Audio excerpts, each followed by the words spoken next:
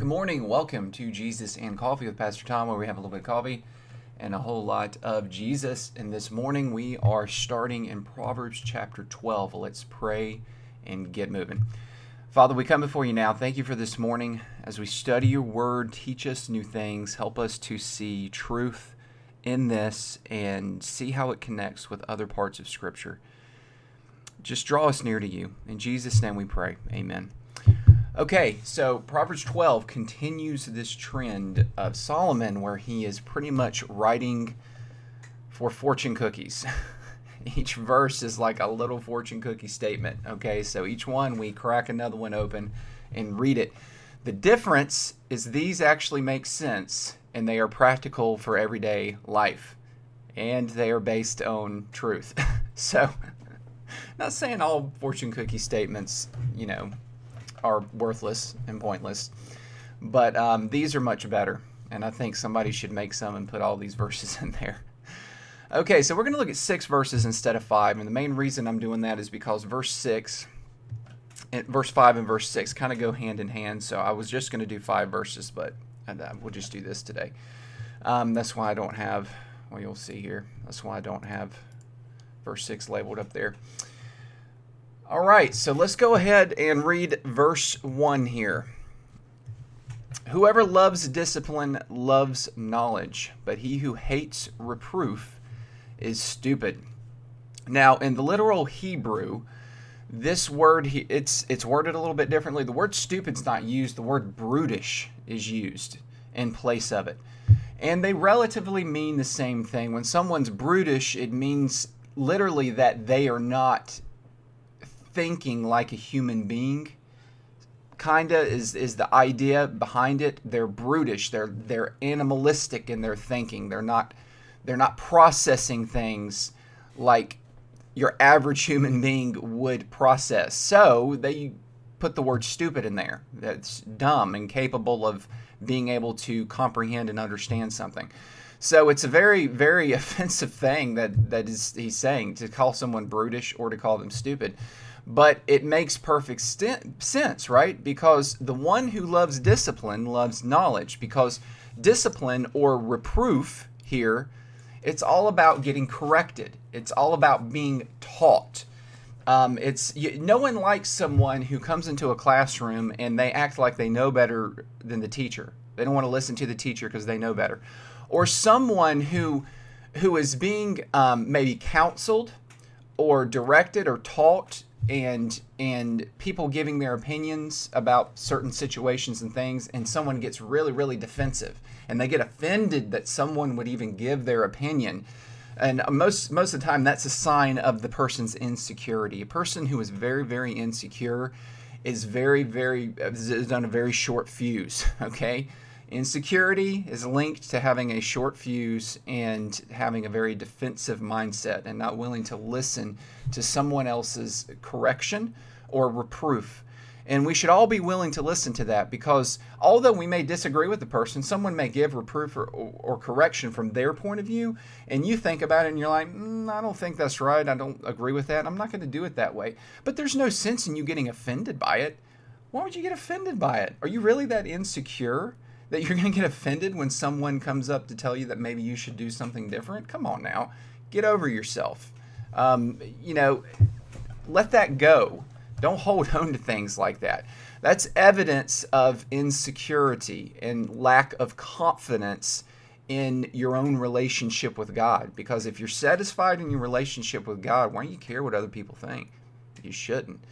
So whoever loves discipline loves knowledge. Someone who's willing to listen to other people, listen and learn from everyone, even people who don't have the same faith as you. Yes, we can learn from people who are not believers. And it's good for Christians to listen to non-believers for the sake of learning their perspective and really putting yourself in their shoes so you can better relate the gospel to them. That's love, okay? But he who hates reproof is brutish, is stupid. This is a good rule of thumb. Christians should not be so insecure that they get offended when anyone tries to give some opinion or advice on something. We should listen. Verse 2, a good man obtains favor from the Lord, but a man of evil devices he contemns. This is just a straightforward verse here.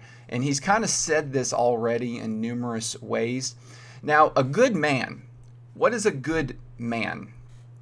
A good man is a man who seeks to be righteous. And we're going to talk about righteous down here again in a couple places.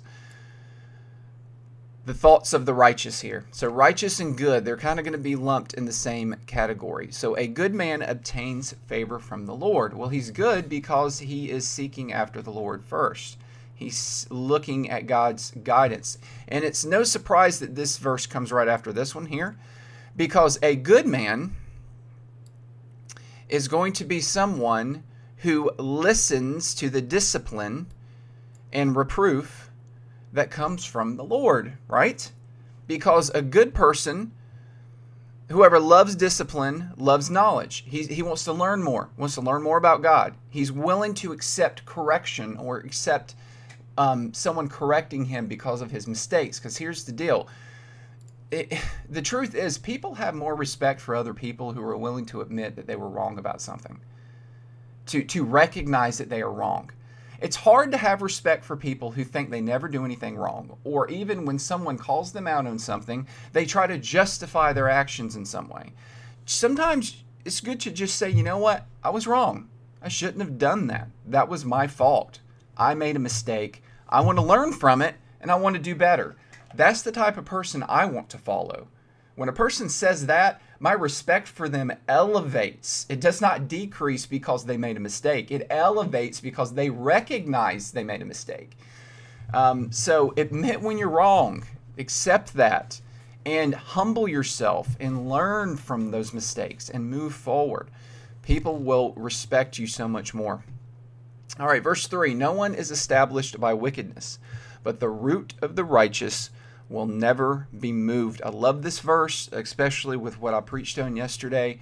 I talked about, how people that are confident in their faith, they don't doubt. I've been preaching through Hebrews. It talks about drifting from God's word and doubting God's word and becoming dull towards God's word. Because the Jewish Christians were dealing with persecution, so they were starting to slip back away from their faith because of the persecution. So someone who is rooted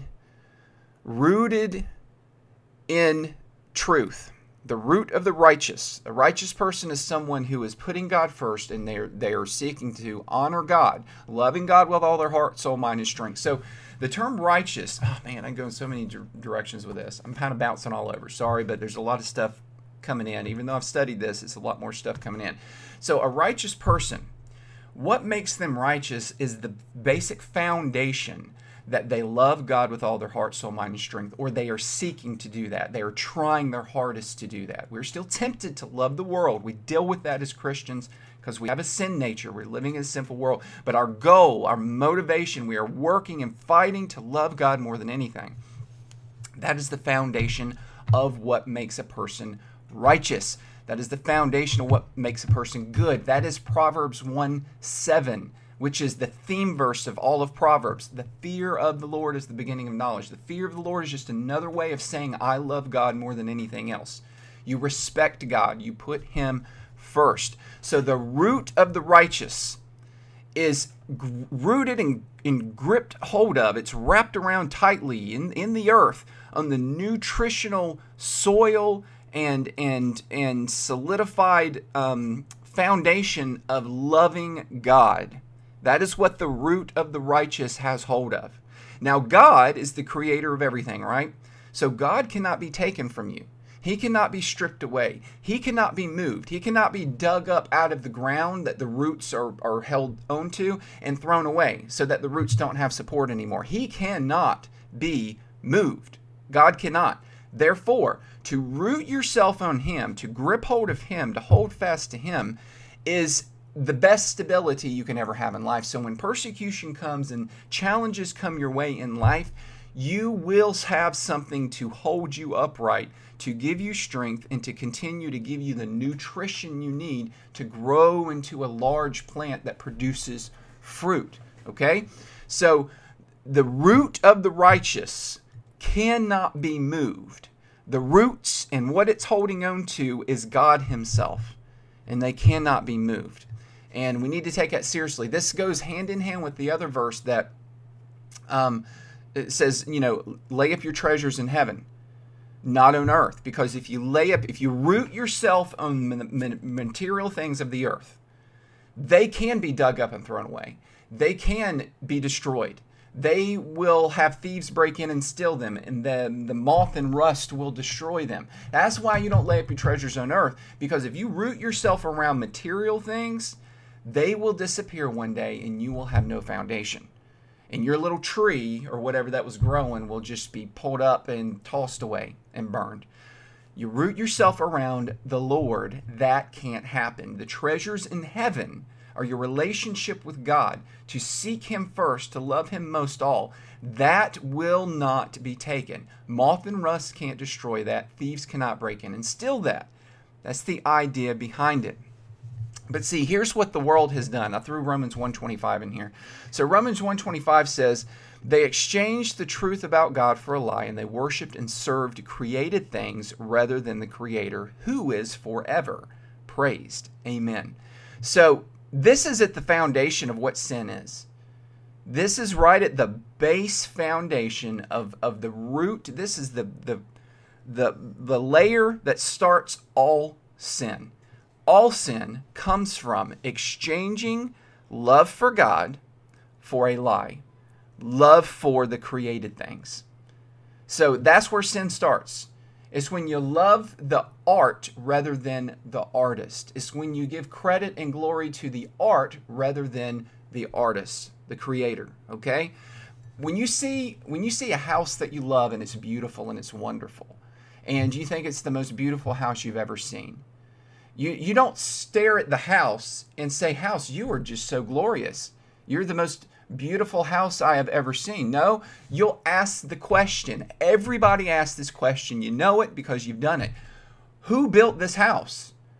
Who built this house? This house is amazing. This is a beautiful, stupendous house. This house is a reflection of their greatness as a builder, as a creator. Okay? I would like to know who the builder is. I want to get to know them. I want to see them. I want to talk to them. I want to reflect on the beauty they created. In a sense, you want to praise them for their creation, not the creator. And see, that's what's so crazy about how sin started and worked, and why it is such an abomination to God, is that we rejected the creator and just ignored him completely and gave him no credit for his creation. And we just worship the creation instead. And it's a terrible abomination, because all of creation is absolutely glorious and stupendous, but we have turned off and shut away the creator, the one who brought it into existence from nothing. And that's what a lot of this connects to. I went off down a different path, but that's how this connects here. The root of the righteous will never be moved. Root yourself in the Lord. Okay, verse 4. I'm going to move quick. I'm taking too long. An excellent wife is the crown of her husband, but she who brings shame is like rottenness in his bones. And see, this is not just saying that only women can do this. This is men too. Okay, you could put man in the place of this, but you got to remember Solomon, who is a man, is writing this, so he's thinking from his perspective here. An excellent wife is the crown of her husband. The crown in Hebrew is linked to the name that we named our daughter Atara. It means crown. It's connected with the name Sarah. It's spelled the same way, except you change the first the beginning of the word. So Sarah, Sarah, and then Atara is Atarah. Okay, so Sarah in Hebrew means princess. Atara in Hebrew means crown. And it gives the idea of blessing or covering, that you are blessed. If you wear a crown, you are blessed. It's where we get the term tiara from. A little girl would wear a tiara. It's based off the Hebrew word or name, Atara. Okay? So, an excellent wife is the crown. So, my point in explaining that is this term crown literally means blessing. Okay, it means blessing. An excellent wife is the blessing, the gift wonderful gift and blessing of God upon her husband. Wives likewise, okay? We could alternate there. But she who brings shame is like rottenness in his bones. And that is so true. What a blessing when you have a godly marriage and husband and wife loving each other, and they are the blessing for each other. It only strengthens them individually, right? It only makes them stronger. It only makes them stronger. And then they have children, and then they produce really strong children who are rooted in that foundation of that strong marriage, where you have a man and a woman who are blessing one another. It just makes things better. Verse 5, the thoughts of the righteous are just, the counsels of the wicked are deceitful. Remember down here in Romans 1:25, they exchanged the truth about God for a lie, okay? So wickedness is always connected with deception and lies. And the great lie is that the creation is what is worth being worshipped rather than the Creator. That's the great lie, okay? That's the great lie. The creation is more worthy than the one who created it. That's what this verse is saying here. That is the great lie, and that is what the wicked does. That is what the counsel of the wicked, they're going to say, no, worship the world, worship creation. It's more worthy. It's more worthy. The thoughts of the righteous are just. The thoughts of the righteous say, no, the creation's beautiful. It's wonderful. But it's only a reflection of the one who is truly wonderful and great. It is just the outpouring, the overflow of his greatness, and we want to know the Creator more than just the creation. Verse 6 says, the words of the wicked lie in wait for blood, but the mouth of the upright delivers them. Listen, the wicked, they focus on material things in the world, right? So they're going to take advantage of other people in order to get more of it for themselves. So they lie in wait for blood. That's the way it works when you love the creation more than the Creator. But see, the mouth of the upright who know that God created everything and He is the one worthy of worship. And we enjoy creation, but He gets the worship and He gets all the praise and glory, and we surrender to Him. See, the upright, they deliver people. They don't have to take anything from anyone, because their greatest treasure is a relationship with God. They don't have to lie in wait for blood. If God is your greatest gift, if He is your gold, if He is your diamond, if He is your treasure, if He is the most important thing in your life, there's plenty of God to go around. You don't have to steal Him from other people to keep for yourself. You don't have to deceive and be wicked and hurt other people and take advantage of them to gain more of God. You don't have to do that. There's plenty of God. And He satisfies. He satisfies so much that you don't need the material things of the world. So you're not going to lie and wait and take advantage of people. You're going to do the opposite of that. Instead of taking from people to get more of the world, you're going to have so much overflowing from you in your rootedness in God, where you're rooted in. You're going to have so much extra nutrition from the source of strength in the ground that you're rooted in, that you're going to produce fruit that then blesses other people and delivers them. It gives. You give rather than take. There's this complete, difference